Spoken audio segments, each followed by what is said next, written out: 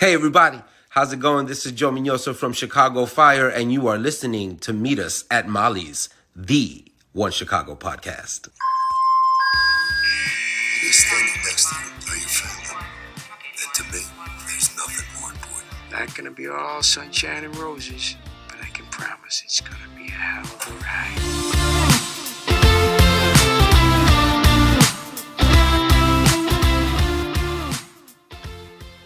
Hey, Shy Hearts, happy Friday. Welcome to episode 228 of Meet Us at Molly's. Today, we are going all the way back to season 1 of Chicago Med. It's 2017? 2015-16. Shit. Because Med season 1 is the only season I had to watch to get caught up on Med when I watched it for the first time. Oh, man. Okay, so we're taking it back to season 1. We're doing Chicago Med, season 1. Episode 14. This episode is called Hearts. Now, if you don't remember this one, which you may not, that's okay. I have always remembered this one as the one with Ethan and the vet who has the heart problem. Oh my God, there is so much more. That is one of like 25 different things that happen in this episode. This is chaotic AF. But it's really good. Yeah. I really enjoyed this episode. The more that we go back and watch some of the season 1 Med episodes, I'm like, you know what? Maybe I shit on Med season 1 a little hard. Like, yeah, it did go downhill in like 2, 3, 4, a little not as great. But season 1 had some really good moments. And I think this is like a very strong episode. But it's chaotic. Oh my God. Chaotic is such an understatement. This episode to me is like, you know, in the first season of every show, how they're kind of all over the place. They have to kind of find their footing. So There's this storyline, that storyline, another storyline, and like none of them really intersect. You're just like, what is happening here? And then it just kind of magically comes together. This to me is that episode when Med finally found their footing. Yeah, like it's hard because we just obviously just watched randomly episode 14. So like I kind of wanted to go back and like rewatch some of it. But like I feel like the more I rewatch season 1, I'm like, you know what? Season 1 wasn't as bad as I thought it was originally. No. It was season good. 2 is a different story. But season 1 is not as bad. And this is a really good episode. This is a really good one. Yeah, I enjoyed this while also being like, this is that episode? Oh, that one too? And that one? I was like, oh yeah, I forgot about this and this and that character. I was like, what? Yeah. It's insane. So before we get to that, we do have some news. This is late breaking news. We're recording this on Tuesday. So if anything else has happened between now and Friday, we don't know. But the late breaking news is that Deadline came forward with some good news, which like what? That never happens. It's like good cast news since when? What? Deadline, huh? Deadline? Are they feeling okay? Yeah. Okay. Chicago PD, Benjamin Levi Aguilar has been upped to a series regular for season 10. If you do not remember who he played Dante Torres. It was season 9, episode 18. I think I'm double checking. I know the episode title is in the article, but hold on a second. Yeah, the episode is called New Guard. He was the rookie who Jay was mentoring. Hold on. It is 18, correct? 18. Yeah. So Dante Torres, he was the rookie that Jay mentored, and then there was a gang shooting, and then there was some sort of issue where they thought that the gang had an insider. That whole episode, that character, Dante, he is now a series regular. He is part of intelligence. Welcome, Benjamin. Welcome to the One Chicago family. This is great. This is good news. It is. I do think it is a little interesting that like they gave him one episode, like not even in like, it's not even like you said, oh, he was in the season finale and then they upped him because that would make sense, right? Or in the 2-part, season finale or whatever. He was in episode 18 and it's like, okay, well then they never mentioned him again, like, whatever. And all of a sudden now he's like joining intelligence. Like, I'm curious to see where they go with this, but it's also kind of like, It is. And it's funny because when we discussed that episode after it aired, I'm pretty sure at the end of it, we were like, yeah, I mean, that's great. We're probably never going to see him again, though. Right. And I think a lot of people were like wondering whether he would join intelligence for real. I think that was very much a conversation in the fandom. But again, it's PD. At this point, I think we all kind of expect characters that get introduced for 1 or 2 episodes just to never come back because that's the way it's been for the last couple of seasons. So I think I'm excited. I'm curious to see where they go and how it works. And, there's lots of things that I think can be in play this season, which will be exciting, but I don't know. Like, I'm excited for him, but like, I also have a lot of questions too. Same. I think Torres is going to bring a really interesting dynamic to the group, especially because in 918, he did kind of butt heads with Jay a lot. Right before we started recording, I went back and watched the last like 10 minutes of his episode just to refresh my memory. And yeah, he and Jay butted heads quite a bit. And by the end of it, I think it's safe to say Torres didn't really trust him. So he's going to be coming in with, he might come in with a chip on his shoulder. We don't really know because the article did say he's coming in straight out of the academy. So, right. Cause he was in the academy when he was, Yeah. So I guess this is kind of Ruzek 2.0 in that, he's just right in. Yeah. But well, and I think it'll be, so two things off that. Yeah. One, you just made me think of something we haven't talked about in even any of our group chats, but who does he get partnered with? Kim? Or do they switch things up?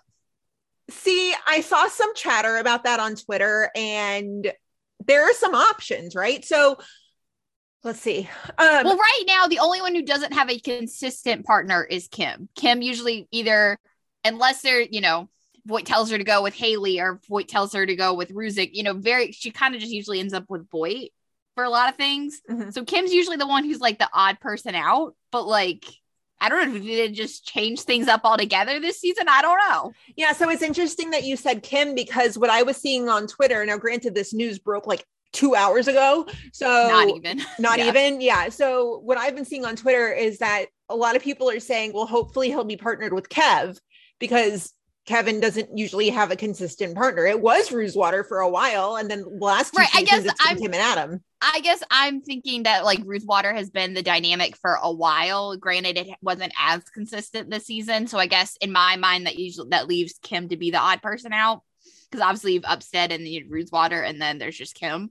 I don't know. Do you think though, and this kind of leads me into my second point on why I'm also excited to see from this character and from Benjamin is that it's nice to have another person of color in the unit. It is. And I guess my question is, do you think they pair the two people of color together? And like, do you think that is a good move or a bad move? That's an interesting question. I didn't think they were to go the Kevin route, and make them partners. I didn't think about it from that aspect. I didn't either until as we're talking, these things just come to mind. I don't know if I would like that actually, because then you're kind of pigeonholing your two characters of color. The same way that they have LaRoyce in the past couple seasons, where LaRoyce only ever tells the race-centric stories, which he knocks out of the park, and they are insanely important stories that do need to be told. But he's not a one-trick pony. Right. And that's kind of why I'm thinking I don't know if I like that pairing. Not that I don't think that pairing can be fun sometimes or, good sometimes. But yeah, I think it just makes it seem like, okay, well, you've got your two people of color as partners. Like, of course it does, that would happen. And it's like, no, that doesn't always have to be that way. And granted, I am excited too, because at least with Dante, we'll get to see Focus if they do tell, actually I'm going to say when, because I'm sure they'll tell some race stories with him, but at least on a different community too. More focus on the Latino community. Like that'll be nice to see because we haven't ever seen that on PD really ever. So that'll be fun. It was just like I said, something I'm thinking about and going back to the partnering conversation on like, so who does he get partnered up with? My guess is whoever they partner him with, they'll try to make his mentor. So like, do you think they would break up Upstead as like partners? That was the other thing I was seeing on Twitter. And a lot of people were kind of freaking out, rightfully so, right? I'm at the point too, where I hate change. So anytime something different comes around, I'm like, okay, I'm uncomfortable, but I got to adjust. Right. So I did see a lot of chatter about that, where people were like, they're going to partner him with Jay and they're going to break up Upstead. Nobody's breaking up the Upsteads. But I do think having Dante partner with Jay would be a good move. This could be very Gallo and Casey like, where, this is Jay's first officer to kind of mentor and develop and bring along. And one of our friends, Lauren from the locker room, she had said in our group text that She said this could be really good for bringing forth the Sergeant Halstead era. Yeah, I And think it so too. could. And I think even going back to the Upstead thing, like even if they say, you know what, Jay's going to be partnered with Dante for a while, you know, help him learn the ropes of things, you know, whatever. I think, you know, because we were talking about last week in our Upstead episode about like, okay, well, I don't think they're really going to break up Upstead, have them get divorced or anything like that. But obviously they're going to have to throw some sort of challenge at that relationship. Like as much as we all wish that like relationships on TV could be all sunshine and roses, I think we all know at this point, like they're just not going to be. So like even maybe by having them not partner, you know, at work together, maybe in some way that brings a different relationship challenge, like personal relationship challenge at them. That's not them breaking up, but it's something they have to work through. Like, I don't know, maybe that could bring the answer we want to on that front. I don't know. There's lots of things to think about and we haven't had time to think about it because this news just came at us, but I don't know. Yeah. I wouldn't personally say that like if they break up Upstead or if they have Jay partner with Dante, that means Upstead is done forever. Like I think that's a little crazy, but let's think about this. Let's find the silver lining here, right? Is that if they do partner Torres with Jay, we are going to have less Upstead moments. Yes. But that just means that we've got Upstead in the white space where they can be all happy and sunshine and roses until we get an actual Upstead scene. I also feel like too, the silver lining can be that if we get less of them as like the little partner moments, that maybe that means we actually get significant, like when the moments happen, they'll have to be significant because they're choosing to spend the time focusing on an Upstead moment and not just giving us Upstead for 20 minutes in an episode because they're partners. Exactly. So yeah, I think it's good. Also, I feel like we have to note, because it's been a conversation out in the world too, that like the only downside, again, not that we don't want Benjamin to have his job, but like, what is it going to take for us to get another female in the unit? That's my only gripe about it, is that I wish we had another woman. I am so happy that we have Torres back. I think he's going to tell great stories. Yeah. But also I would have liked to have had another woman. Yeah. But I do think Torres is going to bring a really interesting viewpoint to the show. Like you said, you know, he is Latino. There are going to be a lot of stories there. Also, in that episode with Jay, at the end of it, he tells Jay, he's like, I understand that, you know, the world is not black and white for you. I get that. Or no, he says that it's not black and white for him. And he's like, I get that you can't understand that. So he's going to bring a different viewpoint. And I think that he could teach Jay a lot. Yeah. Well, I think it's interesting too, because when you're talking about like, obviously we've seen a little bit of like the fresh out of academy, you know, just joined the intelligence unit when we were introduced to Adam, but that was 10 years ago at this point. So the world is different. The world when people think about police is different. Like so many things are different. And I think it'll be interesting, even though some people, I think I've seen a little bit considered like a redo of the story. Like, I think it's going to be very different and very fresh just because, like I said, the world is different. Like the police academy is different. I'm sure the training is different. Like so many things have changed in 10 years since we last saw the story. So no, I think it's going to be good. I just, you know, like I said, I wish there was another female in the unit, but maybe we'll still have to hold out hope that we can get one. Yeah. Yeah. I really want to know, and we'll never know, but I want to know what happened with Lisette that they couldn't bring her back. Yeah. She was so well received by the fans. Right. Was that a COVID thing that happened? Because I don't think she got the job on Legends until after PD happened. Yeah. And we don't know that for sure. Maybe she could have been in contract, you know, in negotiations for Legends. And that's like, we don't know what happened and what came first. But yeah, it is kind of a bummer. Yeah, it is. And I remember she did an Insta story a while back and somebody had asked her, like, why did you leave PD? And she was like, it wasn't my choice. I have questions. We'll never know. It's always going to be a mystery. But in the meantime, yes, very happy for Benjamin. It's exciting. He's going to spice things up. Yeah. And he's good. I mean, he was really good in his one episode too. So I'm excited to see how this all goes. I will also admit this does make me feel a little old because now we're bringing in like the new generation. So little old, but I'm excited. Yeah, it'll be good. It'll be good. There was also a note in this article that caught our eye. Just it said, at the end of the Deadline article, it said Chicago PD is executive produced by Dick Wolf, Gwen Segan, Chad Saxton, Rick Ide, Derek Haas, Gavin Harris, Jason Begay, Arthur Forney, and Peter Jankowski. Has Jason always been an executive producer? I don't even think he was a producer last year. Interesting. Because Deadline definitely, they always, whenever someone, whenever they do an announcement on the show, they always kind of end with like who the show's produced by, or, if it's about an actor, who they're represented by, it's a trade publication. So we always get that. I'm kind of curious, and I meant to do this earlier. Like if I go to an article about One Chicago, like from last year, and what does it say? Hold on. This doesn't tell me. I was just curious to see if I could find it, about produced in an article from last year about who the producers were. No, none of these have mentioned other producers, so I can't find it right this second. But no, I don't think so. I think it's new later. Yeah, I think it's new. Interesting. I think a lot of interesting developments are going down for season 10. Yeah, no, I think it's new. Because they've always referred to him like this is an old article from Deadline from 2020. It will follow 2020. And he's always just been referred to about like Chicago PD star Jason Begay. So I feel like if he was producer back then, they would have said, star and producer, something like that.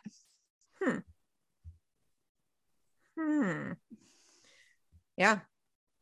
So we do have one patron shout out. We have a new patron. Hello, Jade. Welcome to the family. Hi, Jade. Hi. So glad you're here. I believe Jade is in Canada, which just further adds to the Canadian contingent of our patrons. We've got a lot of good One Chicago friends up there. So yes, welcome aboard. So happy you're here. All that good stuff. So yes. If you would like to support the pod for as little as $2 a month, you can check the link in our socials to our Patreon page and figure out which tier is best for you. We've got all sorts of cool perks. One of those being our patron bonus episodes, which if you're a patron, surprise, you have a bonus episode waiting for you. Yes. We found Third Watch. And by we, I mean, I found it. I'm so happy because I loved the show from the time I was a wee little teenager. And I finally get to show it to Bryna. I can't say anything right now because I haven't watched it at this point. So we haven't recorded it yet. Yeah. Like we're going to record it after we record this, but whatever. Just act so like, I have no thoughts on surprised. it as of right this second. You'll hear my thoughts if you are in that tier on our patrons. Yeah, so definitely check that out. Bonus episodes, Facebook group, all that good stuff. And then also, if you're a patron, you will know by now that next week we are going to do a live watch of Third Watch Season 1, Episode 2. So if you're a patron, please join in. If you would like to be a patron, please follow the links. And if you can't and you find the have links, homework to do so that you can be prepared for that episode. Yes, homework. The best kind of homework, though. Yeah, TV homework. Yeah, I'm excited to see what you're going to think. Because, I mean, it was 1999 that the show premiered. So you were... It's that old? Yeah, you were 4. Yeah, I was. Yeah. Oh, this is going to be good. Oh, man. All right. So moving into the episode, shall we? Let's do it. Ooh, this was a mess of an episode, but I mean mess in a good way. It's chaotic is what I like to say, but in a very good way. Yes. Bryna, will you shut me up and please start us off? Yes, we are going to start with Ethan and Dr. Charles. And I think this is one of my favorite Ethan storylines they've ever done. Yeah. It's so good. The PTSD stuff is so good. And this is part of the reason why I meant to watch the episode before, is I can't remember what triggered like all the stuff, like the talk about the PTSD and, I can't remember why this is a topic of conversation at this moment in the show. Do you remember? I know he had been talking with Dr. Charles. Was this before or after the parrot? And see, that's what I can't remember. I want to say the parrot is like in the mix of all of this. No, because I feel like we would have seen the parrot in the apartment in this first scene. I don't remember what triggered it. I don't remember there ever being like a big significant moment that sent Ethan to Dr. Charles, but I do remember they had kind of hinted at it throughout season 1. See, that's what I don't remember. But anyway, so what you need to know at this point, Ethan is struggling with his PTSD and he is not sleeping. So the episode opens up and we are in Ethan's apartment, and Vicky, because talk about a TBT, Vicky is they're very much in the thick of their relationship at this point, and she's in bed and he's up by the window having that like dramatic moment that nobody actually has in real life, but only happens in TV shows. Do you mean the gratuitous, like, long arm lean against the window that like highlights his abs? As you're like staring out the window when you can't sleep. Like, I don't know about you, but I definitely do not stare out the window when I can't sleep. I might for like 5 seconds just to like take a deep breath, but that's maybe it. If I was in a hotel room and that was all I had was to like, look out a window, but like not in my own house. Do I? Never. And not when I'm sleeping with another person who's like in the room. I'm not going to turn the light on and go like emo stare out the window. Yeah, no. But that's what Ethan's doing at this point. that is Ethan's reality. He can't sleep, and Vicky's like, no, you need to come back to bed. And he's, they're talking about this PTSD, and he says, he's like, I've been in therapy. And he's like, and not just Dr. Charles, but he's also like a group that Dr. Charles sent him to at the VA. He's like, I thought I'd be further along, thought I'd at least be sleeping. He's like beginning to think it's a waste of time. And she's like, with PTSD, there's no quick fix. It's a process. And she's like, you need to come back to bed. And he's like, gotta go for a run. Which, like, what time is it? It's like 1 a.m. probably. Right? 1 a.m., 2 a.m. I mean, it's like definitely the middle of the night. It's definitely the middle of the night, which is not the time to go for a run. No. Now, I can see if you're an early riser and you wake up and you work out like right when you wake up, there are people like that who will get up at 4 or 5 a.m. Right. That but not is a little 2 a.m. That makes a little bit more sense. But even if it's like 3 or 4 a.m., like, Ethan, try like go to sleep, or like try to do something to like go to sleep. Right. Or if you even told me like, I'm going to the workout on a treadmill, like there's a treadmill in the apartment gym, or like something like that. Okay, fine, whatever. But like, yeah. Anyway, what's your go-to when you can't sleep? Usually end up like reading, scroll on my phone, or watch TV. Okay. Something like that. I try really hard to go back to sleep, but then I get really frustrated and I'm like, fuck it. And so I go downstairs because I'm not going to disturb Charlie's sleep like Ethan does to Vicky. Yeah. But I go downstairs and my go-to show is usually The West Wing. I usually whatever's on like reruns, or I don't know. I haven't had that issue though in a long time, like where I woke up and couldn't fall back to sleep. I haven't had that issue in a long time, so I don't even remember. Must be nice. Yeah, I usually sleep generally pretty well. I'm lucky, but anyway. So now we're at the hospital next day, and we're in the ED waiting area, and the receptionist who's there, like checking people in, is dealing with this patient who is convinced his heart is beating in his head. And she's like, okay, well, we'll get you checked out, just sit down and wait your turn. And he is like refusing to wait to be seen. So he decides he's going to run into like the back part of the ED where, we all see, the bays are and all that stuff. And he, again, they're like, sir, you go back outside, sit down, wait your turn. And he decides he's not going to wait. So he decides to take a pencil from the desk and stab it in his ear so that someone, A, to help like stop the noise, but B, so someone will also take him seriously and like get him checked out. Ooh, I had forgotten all about that. It came back to me as soon as I watched it. I was like, oh shit. Like I forgot about that. He even says when he's in there, because like Ethan's trying to calm him down, and he even says, he's like, I could have lied. I could have said I had chest pain, but no, I was honest and nobody's listening to me. Yeah. Very fair point. Totally fair. As everyone I'm sure knows, but like if you say you have chest pains, they have to do, they have to see you, they have to keep you, they have to do all these tests, there's certain things they have to do. So yeah. Man, I really felt for this guy. Yeah, I did too. Oof. So Ethan tells Maggie to page Dr. Charles, of course, and Dr. Charles is like, listen, I'm going to ask you some basic questions, but otherwise we're just going to do a basic workup and try to get to the bottom of this. So Ethan works on getting, first of all, he's got to get the pencil out of the ear. So he's working on getting like all of the pencil out. And then he listens to the guy's heart though. And there is like nothing abnormal that he can find. He's like, your heart sounds normal. It's beating normally. He's like, there's nothing, whatever. And Ethan's like, well, I see that you're a veteran. Like, maybe it's just PTSD. And the guy's like, no. Like, that was a couple years ago. Like, it wasn't that bad. Like, no. Like, it's not PTSD. I swear I'm fine. That's like when a doctor tells a woman that it's just anxiety. Yeah. Or like, it's just hormones or something like that. It's like, no, it's not. Yeah.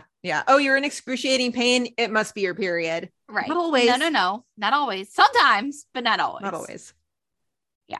So Ethan brings in Vicky into all of this because she'll be the one supervising his care at the VA. We really should go back and watch the episode where they like get together. Yeah. I don't remember like any of the beginning of their relationship, like at all. Me neither. I feel like I remember it happening very quickly. Well, yeah, I mean, this is episode 14, so obviously it had to happen somewhat quickly. But so she brings him, and he's like, again, still refusing. He's like, no, like, it's not PTSD. Like, there is something wrong. And all of a sudden, Ethan is like staring at the Jell-O, and the Jell-O, like, sitting on the, tray on the table. And he can see the Jell-O's moving, like, more normally than Jell-O moves, because Jell-O moves, but like way more crazy than Jell-O moves. And Ethan suddenly actually he's like, no, like, I think this is physical. And he's like, we need to order a chest CT. And I was like, where's this going? Like, how do you get this from freaking Jell-O moving? And I was like, where are we going with this? I totally forgot that he made the connection because of the Jell-O. Yeah. So basically what the CT ends up showing is that this guy has a lot of scars. So when he was overseas, he ended up with shrapnel wound on his back. And when that happened, the shrapnel wound ended up causing a lot of scar tissue, which then caused a malformation of his heart. And the malformation acts like an echo chamber. So basically, he really is hearing his heart in his head because it's so loud. And the vibrations from the heart is what was moving the Jell-O, which is fucking nuts. I didn't know that was a thing that could have happened. Science is crazy. It's wild. Our bodies are crazy. They're crazy. Yeah. So the guy's like, so what are you going to do to make it stop? Like, and Ethan's like, there's nothing we can do. Like, there's nothing to do to stop this from happening. And the guy refuses to believe it. He's not okay with that. So later on, Vicky finds Ethan on the roof. Again, this might be like the first roof appearance or definitely one of the early ones, but it doesn't look as bad green screen as they do now. It looks like an actual roof. Right. That's what I thought, but I didn't know. Either way, it's not a bad green screen like they're done today. I got to take a closer look at that because I can usually snuff it out pretty quickly. But yeah, it looked like an actual night sky in Chicago. Like they were actually outside on a roof. Right. So if it is a green screen, it's definitely well done. But if it's not a green screen, why can't we film on a roof now? Yeah. Things I also want to know. But anyway, so like we said, there's nothing they can do for their patient. That's kind of where we're at. And Vicky, they're trying to figure out other solutions that can help him cope with this now loud, echo that he's dealing with. And Vicky's like, it's a problem he can see. And she's like, in a way, isn't it easier to deal with things you can see? And so Ethan gets this idea on like how to show the patient how to live with it. And it seems to work. He basically just tries to get him to reframe the problem as thinking of like, instead of it being something that you're fighting against, think the heart beating so loudly is a reminder that it's working to keep you alive. And, it's actually working to fight for you instead of against you. And I feel like, yeah, go ahead. Work. I was going to say, it seems to work because the patient it's going to take some while, of course, to get used to it, but it seems to be something he could grasp onto at least. This moment just like killed me when it aired. And Ethan's just like, remember, this is your brother in arms. And then the patient's just like crying and he like reaches out and touches the screen. Oh, that's the first time I think Med absolutely killed me with feelings. I was going to say, isn't that one of the ones when we did our favorite scenes? Didn't you have this on your list? I did. Yeah. Yeah. And so at the end of this section of the episode, at least, Vicky and Ethan walk out of the hospital and she asks about his group therapy at the VA. And she just sends him says this little reminder. She's like, remember, Mr. Coleman, she's like, you, Dr. Joy, have to fight as hard for yourself as your heart does. And yeah, that's the end of that little section. But It's good. It's good. I love this stuff. You know me, like I love all the anything fictional that has like military PTSD. Like I gravitate towards that. So I really love this. Not that I want to see Ethan suffer more, but like I love that they bring up his PTSD, and I think this is some of the best PTSD military stuff that any of the Chicago shows have done. They handle it really well. Yeah. Yeah. Did you see that Netflix trailer I sent you the other day? Yes, I tried reading the book, and because it's based on a book, I was like, oh, I'm going to read the book before the movie comes out. Like, of course, because, usually books are better than movies. So I was like, I want to read the book. The book was not that great. So I'm still holding maybe out some hope for the movie. The movie trailer looks better, but yeah. I watched that movie trailer and I was like, okay, military. Oh, it's based on a book and it's YA. This has Bryna's name written all over it. It's not YA. It's definitely not YA, but because I'm not really into YA anymore, but like it's all my favorite tropes. It's like marriage of convenience, it's like all these things that I love, and I'm like, yeah. And so I read the book and I was like, yeah, the book's not that great, but I am holding out hope for the movie. The movie looks better, so we'll see. What's the movie called again? Do you remember? Purple Heart. That. Yeah. So we'll see. Next up in the hospital is Natalie. There's a name we haven't said in a long time. This is like peak Natalie, but not as bad as we thought. Like it's peak Natalie, but it's not like Natalie just going full Natalie because she can't stop herself. Like, it's like with some reason. She's actually doubting herself in this one because in the previous episode, she'd gone full Natalie. Yeah, exactly. Which, like, take a drink. Yeah. Okay, so Natalie treats a young boy who broke his wrist after falling off of his hoverboard. So, little boy, he's got a big brother. She's doing the initial exam and she notices the mom also has a burn on her wrist, but she's like, oh, it's just a kitchen accident. Like, don't even worry about that. And so Nat's like, okay, well, we need to get an x-ray. And she hesitates about it, but ultimately is like, fine, great, whatever. Now, while this is going on, the older brother is like he's like not a suck up, but he's like, something's off. You can tell, right? At least as the audience, you can tell right away that like, that's not normal behavior. He's a little creepy. Yeah. Which, like, shout out to that actor to be maybe like 7 or 8 years old and absolutely nail that. Yeah. It's fucking creepy AF. Talented kids, man. Talented kids.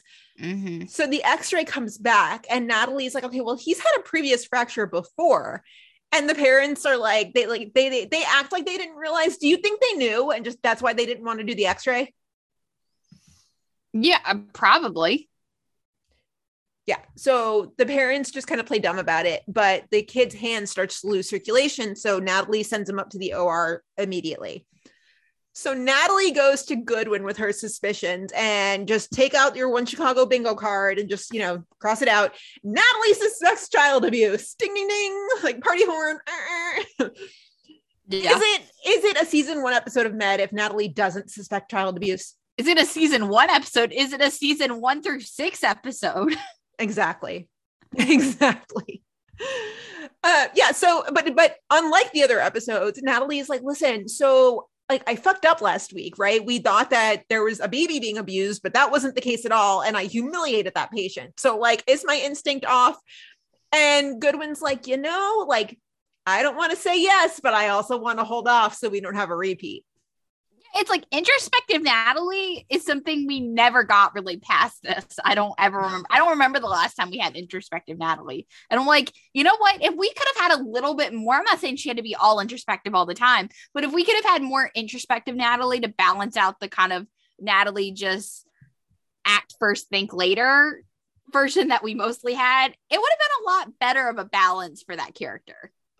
But she acted first and thought second so much that like I was over Natalie by the time she left. But I mean, if we had introspective Natalie, she wouldn't have gotten fired for what she did. Right. But I'm saying like, even if we didn't have introspective Natalie all the time, just a little more balance between introspective Natalie and like balls to the wall Natalie. Yeah. It's why she and Will just didn't work because they were both balls to the wall. Yeah. And maybe in some world we could have had them work, but again, they were both two balls to the wall and not introspective enough. Somewhere in the One Chicago multiverse, Will and Natalie are completely level-headed and rational thinking doctors who Yes. don't Oh my God. The alternate versions of Will and Natalie. Yeah. Oh man. Oh yeah. Just open that can of worms. Oh goodness. So yeah, Goodwin's like, hey, let's get a second opinion. So Dr. Charles goes in with Natalie, and the dad immediately is like, you suspect me of abuse, like that. How dare you? Like, you can do whatever the hell you want. I don't abuse my kids, which I like.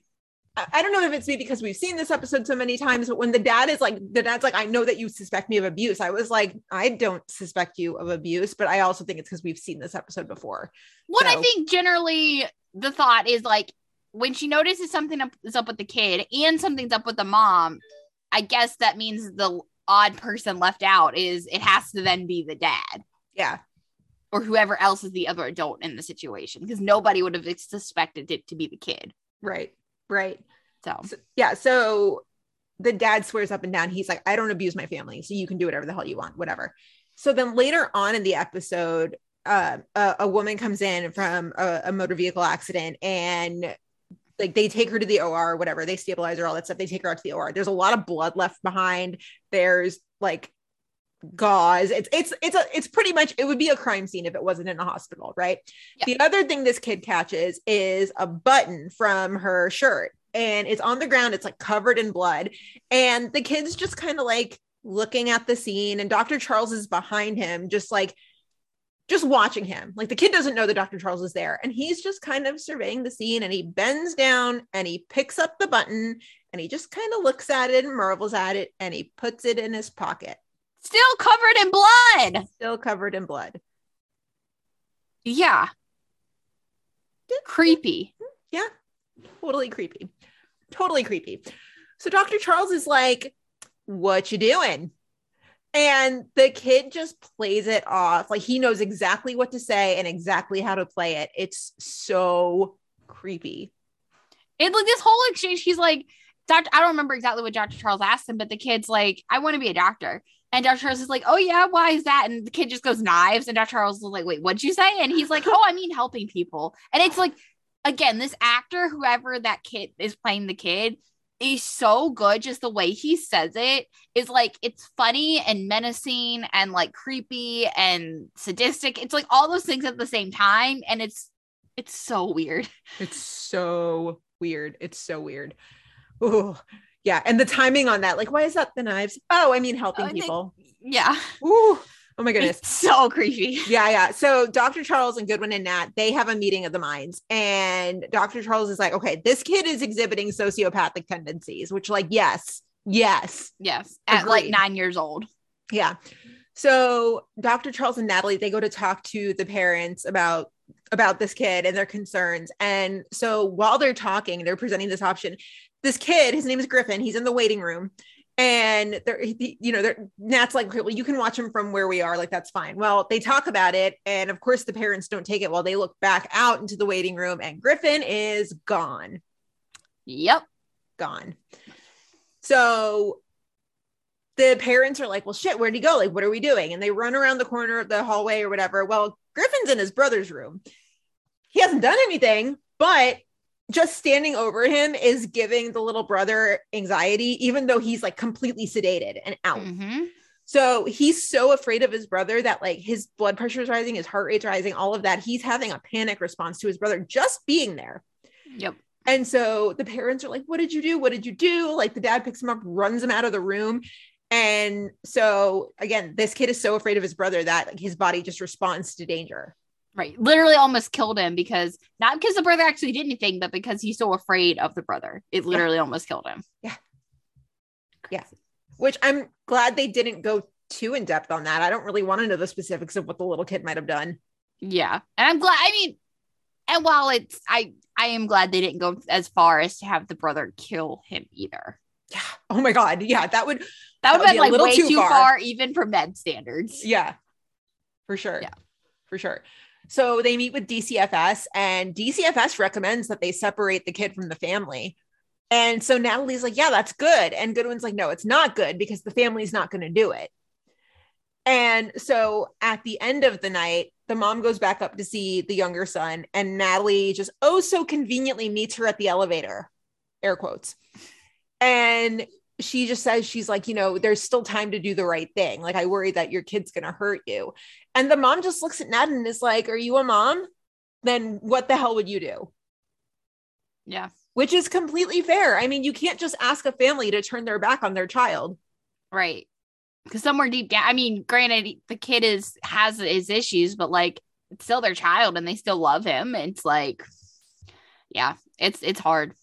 That was a tough one. Yeah. And if you don't understand these kinds of issues, like hearing that for the first time, like your child's a sociopath and we need to separate your child from the family, like that sounds like a kiss of death. Like it's irreparable harm, even though, yeah, even Dr. Charles says his brain is still developing. There are ways to intervene and stop it, but it's a fair question. I'm glad somebody threw the question back at Nat, because so many times Nat is like, you need to do this, you need to do that. Okay, well, what the hell would you do? Well, at this point, she's a new mom herself. So it's like on her mind, obviously, that she's going to be raising Owen in this world without a partner to bounce these things off. So it's like, what would she do if this was Owen, in 9-10 years from now? Exactly. Yeah. Exactly. So, yeah. And then Natalie goes home and cuddles little tiny baby Owen, who like literal baby Owen. He should be like 7 now. Owen should be in like the 1st grade. Yeah. I mean, he was like a full ass like kid by the time he left. That's crazy. Yeah. Crazy. Time, man. Mm-hmm. Next up, we've got April. Little bit of April. Just little a little tiny bit of April, but this is when absolutely worthless, horrible, maybe the worst character in One Chicago history, Tate, is still around. But you know what? Okay, so I'll talk about these little scenes in a second, but it did make me remember, like, I remember watching this season, obviously back when I was binging it, and I'm like, I liked them before Tate became the worst character ever. I was like, oh, they're kind of cute. Like, I didn't think it was her forever, but I was like, you know what? I don't mind this. This isn't bad. This isn't a bad ship. And then it becomes terrible. But like, this reminded me, I was like, you know what? At this point, I didn't think it was that bad. He blamed her for her miscarriage. Yes, I'm not saying that wasn't bad, but at this point that hasn't happened, so he wasn't as bad. I remember him not being as bad. I mean, but yes, at that point he's terrible. That like all of that stuff that happens after this like taints him forever for me. Even if he's all cute and they have like chemistry. And it's now, funny like, because looking back on it, I was like, he wasn't that great. But I'm saying back in 2016 when I was watching this and we didn't know that to come, because that's season 2, that's not season 1. Yeah. I was like, you know what? He wasn't that bad. But yeah, no, now he's worse. And now I see things and I'm like, oh my God. Rewatching this episode, the minute he walked in with the balloons, I was like, well, fuck that guy. Like, that's a little extreme, but all right. So okay. So basically there's a couple scenes for April that we gotta touch on because they're significant. So basically, like you said, Tate stops by the hospital with balloons. He's going to see his son. And of course he has to stop and see April, like on his way upstairs. And he, they say hi, whatever, have a little cute chit chat, and he leaves. And Maggie's, of course, being all Maggie, and she's like watching this whole thing go down. And she's like, girl, the only thing worse than dating a patient is an athlete. And she's like, April's like, well, his son's the patient and he's retired. And Maggie's like, don't get me wrong. Like, I love athletes, but in my experience, she's like, they're just little kids in men's bodies, bad long-term bets. And I'm like, yep. I mean, Maggie with the truth always. That's kind of true of most men, though, isn't it? I mean, that's also true. No offense to our male listeners, all 5 of you. Yeah. But anyway, so later on, Tate is taking his son back to his room kind of at the end of the day. And he, Tate reassures April that like, just because the fact that she's a great nurse to his son is not the only reason he wants to go out with her. And again, like he leaves and she turns around and Maggie is standing there again. And April is like so smitten at that point. And she's just like, you know what? You're wrong about him. Like, he's a good guy. And Maggie's just like, okay, like, I hope I'm wrong. But anyway, this little part ends because Tate and April have their first date at Molly's. And he leaves kind of fast because he's afraid his son will wake up and he won't be there. And he's like, sorry, not much of a state. And then he just leaves. And like, April's like, no, it was perfect. And I'm like, there's a couple things here. Yeah. One, what kind of man plans to go out when his son is still in the hospital? Like plans to go out on a date while his son is still in the hospital. Granted, I know his son is doing better, but still. As a single parent, what kind of man does this? Yes. The part that got me about that is that you scheduled this first date with April and then you left in the middle of it. Right, that too. But that's what I don't there understand. wasn't an It's emergency. right. It's not like something happened with his son and his son crashed all of a sudden or whatever. That I could have been like, okay, that makes fine. Leave. Go be a father. But like what I don't understand is like your son is in the hospital. You're a single parent. Like I would be like sleeping at the hospital, like I wouldn't be going out on a first date with my son's nurse. Yeah, that would definitely be something where like, oh, we should grab a beer once my son is out of the hospital. Right. That's what I don't understand. And like you said, he leaves in the middle of the date kind of fast because like, again, what did he think was going to happen? I mean, they were going to get food, I don't know. And she's just like, no, this was perfect. And it's like, girl. Know your worth, April. I don't understand. It was not perfect. It was not perfect. It was not perfect. That's like one of those narrator things. It's like, it was not perfect. Yeah. It was not, in fact, fine. Yeah. I just, as I rewatched that scene, that's where I was like, no. No. Tate. No. Uh-uh. Boo. Boo. I'm telling you, Tate's up there with some of like the big one Chicago villains in my book. Oh my God. I just had a great idea. Can we do like a worst one Chicago characters like bracket or something like that? Yes. I love that. I feel like we need to do some sort of ranking of like definitively of like the worst one Chicago characters ever. I love that so much. So guys, if you have any suggestions for like a list to compile, send them to us. Yeah, send us all of your least favorite one Chicago characters so that we can come up with some sort of like bracket or voting polls or whatever. I don't know what we'll come up with, but like we'll come up with something because I love this so much. Especially for summer hiatus, I think it could be fun to do. Yeah. So. Oh, that's good. Inspired really good. by Tate in this episode. Mm-hmm. Yeah, he definitely gets a spot on the bracket. Yes. I don't even care. He could not even be mentioned by anyone else. We get definitive say he's on the bracket. God damn it. Oh yeah. Yeah, he has his own like quadrant. I mean, if we want to like we can make like, because you know how like the basketball brackets have like East Coast, West Coast, or whatever. We can have like the Tate quadrant or like the Sean Roman quadrant or like whatever. I don't know. We'll come up with something. But yes, worst one Chicago characters ever.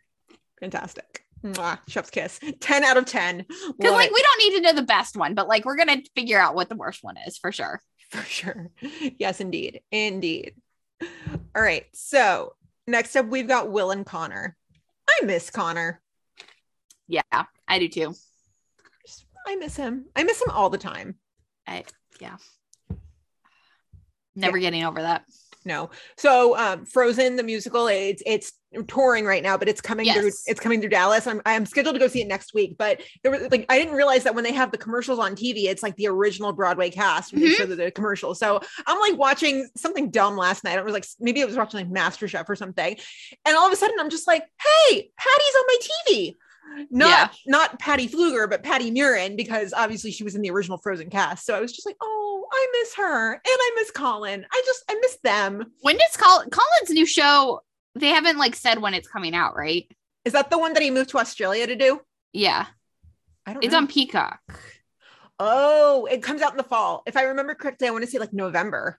I'm Googling. Hold on a second. I'm pretty sure it's November because I remember I sent it to the group chat. Yeah, that's what I thought. Hold on. Irreverent. I could have sworn you sent it. Hold on. Somebody else. November 30th. November 30th. Okay. Somebody else is in that cast that caught my eye too, and I can't remember who. Or maybe not that, but that the premise sounds really interesting. I feel like there was someone in that cast, but I couldn't remember.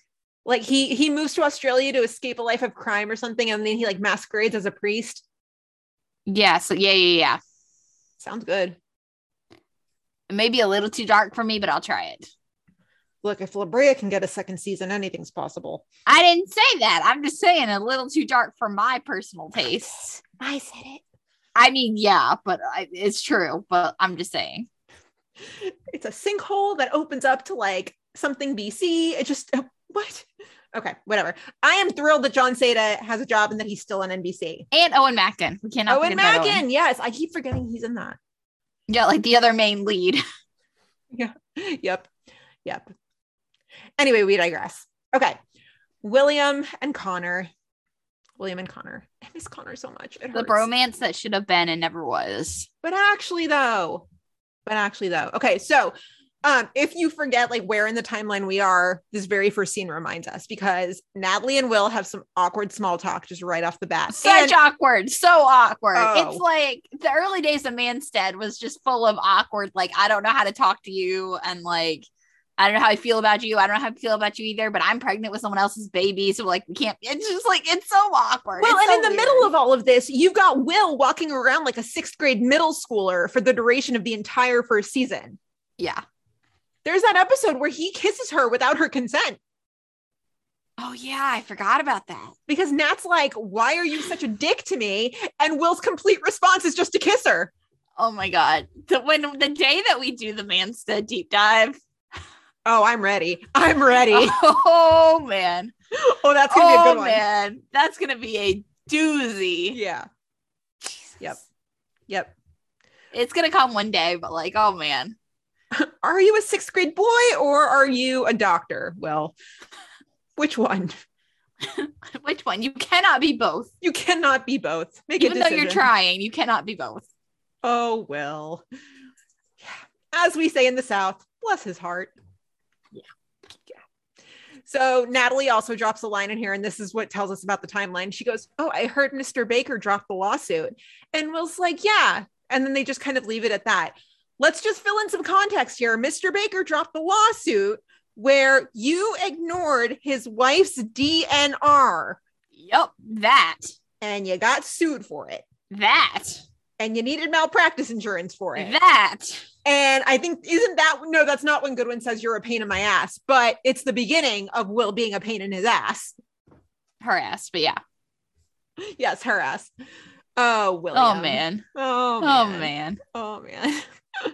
So Connor and Dr. Downey are operating and their patient goes into like 3rd-degree heart block. They're handling it. Basically, it's a heart issue that they're handling because this is when Downey's still around. He's still mentoring Connor, all that good stuff. And Connor handles it like a pro. Like he should. Yeah, as he should. So then later on, Connor goes back down, and this is the scene when the creepy kid picks up the button, but he helps out with the girl who was in the accident, and she won't let go of her purse, and the purse comes in handy, but she won't let go of her purse. She's scared out of her mind because like she flipped the car or something. And so they wheel her in, she's got the purse, and Connor and Maggie are both like, hey, you can let it go. Like, it's okay. Maggie's got it. Don't even worry. So Maggie pries it from her hands. Maggie takes out the ID and is like, hey, Connor, like her name's Skylar. This is what's going on. So, Connor just talks to her. He's like, hey, you were in an accident. It's cool. Don't worry. Like, we've got you. Everything's fine. So Will steps in at that moment to help out, and like them cooperating and vibing and working together and like not arguing was kind of nice. Mm-hmm. It was good. I enjoyed it. Yeah. But Connor ends up having to take her up to the OR. So Dr. Downey comes in to help, and she's pretty far gone. And so, he and Downey are just kind of like, why can't we, like, she's moving. Why can't we get her under? Like, what's going on? All of a sudden, in the middle of this operation, she wakes up and she grabs Connor. And then she dies. And then she dies. And she looks Connor right in the eyes with like this just look of desperation on her face. Like, help me, save me. And then she just, yeah. Like, that's a big moment in med history. I completely forgot that was in this episode. I forgot it honestly happened, period. Oh man, it's heavy. And I mean, like he makes eye contact with her. Like she holds it for a good, like 5 seconds and then she dies. Yep. But like, that's something that'll shake even the toughest of doctors like Connor. Well, yeah. And it shapes how you, we'd have to really do some like deep Connor Rhodes deep dive, but like, I think you could argue that it changed who he was as a doctor. Because if you think about that, and then you think about Downey dying like 4 episodes after this, I mean, that's a lot to happen to someone, you know, who's still learning who he is as a doctor. Like, that's a lot to happen to someone in the kind of the quick span. It's interesting how it both softened him and kind of strengthened his God complex when you think about it. Kind of, yeah.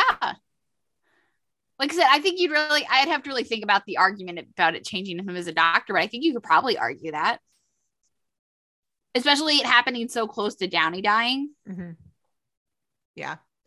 I love a good deep dive into Connor Rhodes' brain. Yeah. Oof, that moment. And Colin's such a good actor. He's so good. Oh my God. So good. So good. Yes. Just the Colin Donnell appreciation hour. Ugh. Yeah. So it turns out that her pericardium, which is somewhere in your heart area, I don't know, I'm not a doctor. It was filled with blood, which is why the anesthesia wasn't working, because all the blood was in her pericardium when it could have been circulating throughout her body. So that's why she died. And so Connor's like, okay, well, I'll go notify the family. And Downey's like, no, like, I'll do it. Don't worry about it. It's fine. So Will stops Connor on his way out of the lounge, and Will's just like, man, it's been a day. Like, it's been a day. And he's just like, can I buy you a drink? And Connor's like, yeah, let's do it. Like, the bromance that we could have had. It could have happened, but never was. I know. It would have been so good. We were robbed. We were really robbed. We were robbed. Yes. So Connor walks out of the hospital, and that's when they take this angle with the camera where you see the red purse, and it's the girl's parents just crying because they lost her. And so Connor sees that, overhears it, kind of takes it in, and he gets in his car and he tries to be all tough about it, but he ends up breaking down. Sweet baby Connor. My heart, indeed. Just like, protect Connor Rhodes at all costs. For real though. Yeah, like, he was an asshole sometimes, but like, he was our asshole. God damn it. Our asshole. Damn it. I know, it kills me. So Will walks into Molly's at the end of the episode, and he's like, Herman, have you seen Connor? And Herman's like, nope, haven't seen him. And Connor never showed because he was having a cry. Yep. I miss him so much. Yeah. I hope Connor is doing well at the Mayo Clinic. Mm-hmm. And ended up marrying Robin. Do you think we'll ever see Connor again? I hope so. I was thinking about that while watching this episode, how, like, you know, they had said that they were open to having Colin return, and like, it's time. I feel it's like time because I miss him. It also is not PD. It's also not PD. So like, chances are a character returning could happen. Not forever, because I don't think he'll ever come back on like a serious regular basis, but like, I could see him popping back for like an episode or two. I would love that. And you know what? He's still in the NBC family because now he's on Peacock. So I'm just saying. It doesn't bode well that it's been 7 seasons since Peter Mills left and we haven't seen him. But I will hold out hope. You know what? We said that about Griffin and Ben, though, and look what happened. I mean, granted, that was not for good reasons, but I'm just saying. I don't appreciate them taking Casey with them. Yeah, I mean, that's true. That's true. Listen, Colin's back in the NBC world. He's on Peacock, so that's more than we had. Well, I was going to say we just had that with Charlie, too, and that didn't happen, so. I know. I'm going to stop talking now. Now I'm sad. I'm going to stop talking. It's okay. So, last up, right? This is last up? Yeah.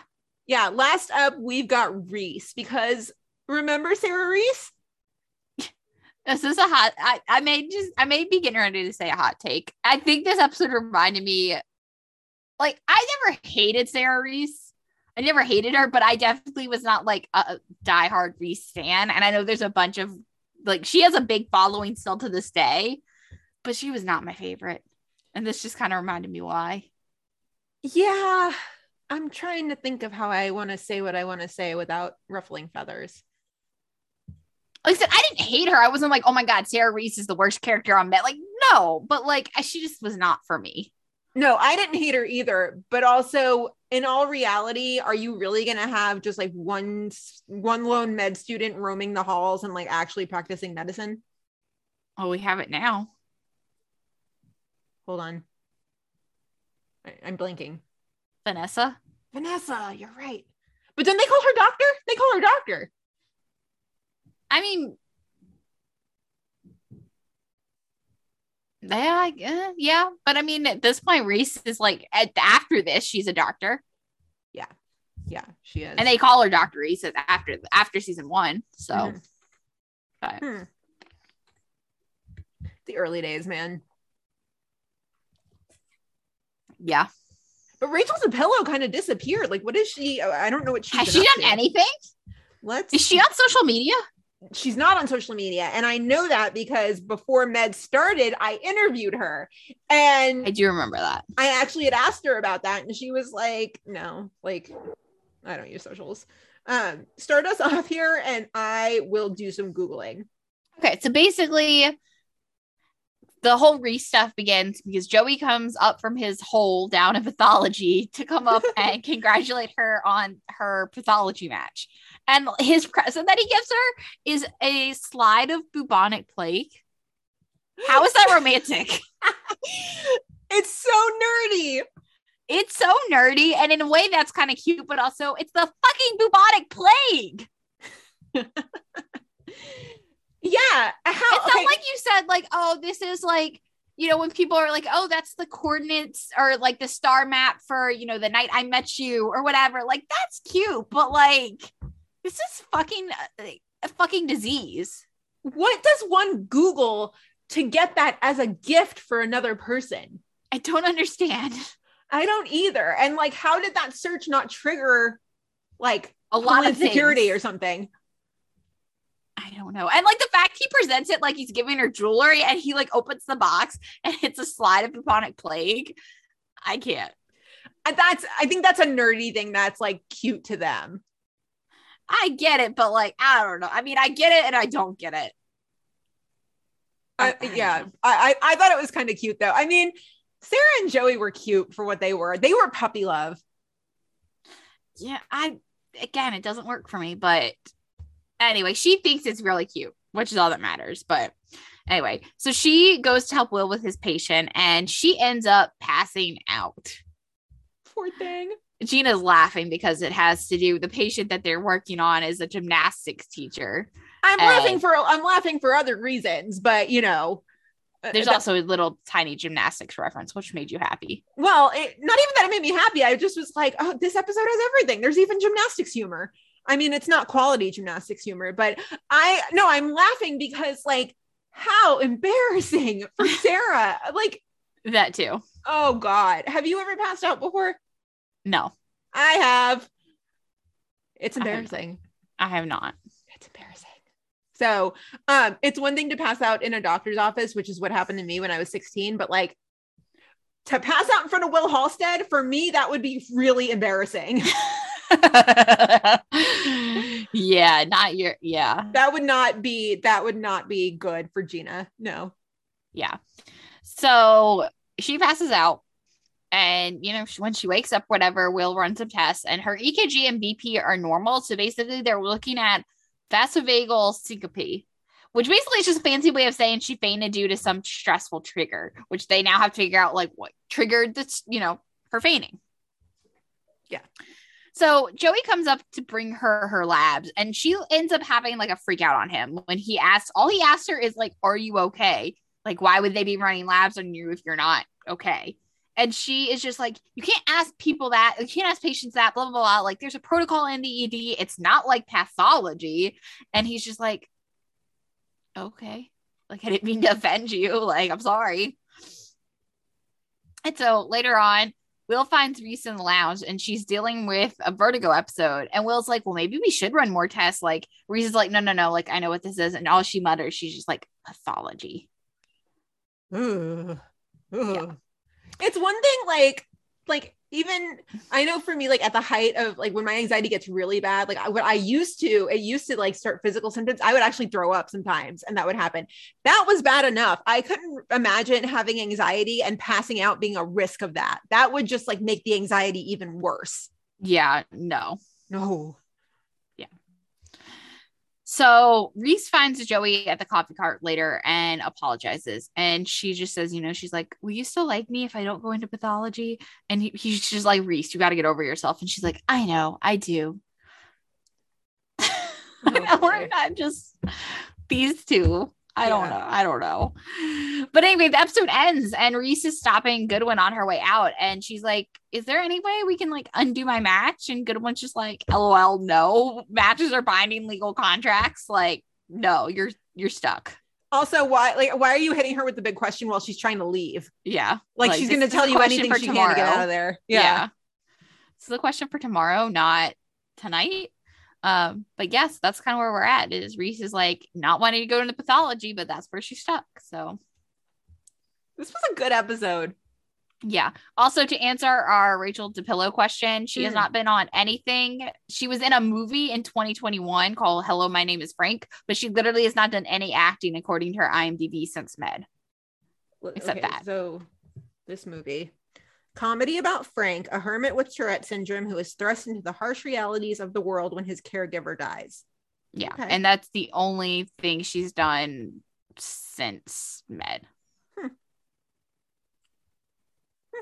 Interesting. So, yeah. Don't know what she's up to. No. So, yeah. But any other notes on this episode? This is a good one. This was a good one. This is a really, really good one. I enjoyed it. Yeah, I do too. For sure. We'll have to watch more Med season 1 and less Med season 2. Yes. We already did the Panda episode. So in my opinion, there's nothing left of season 2 to cover.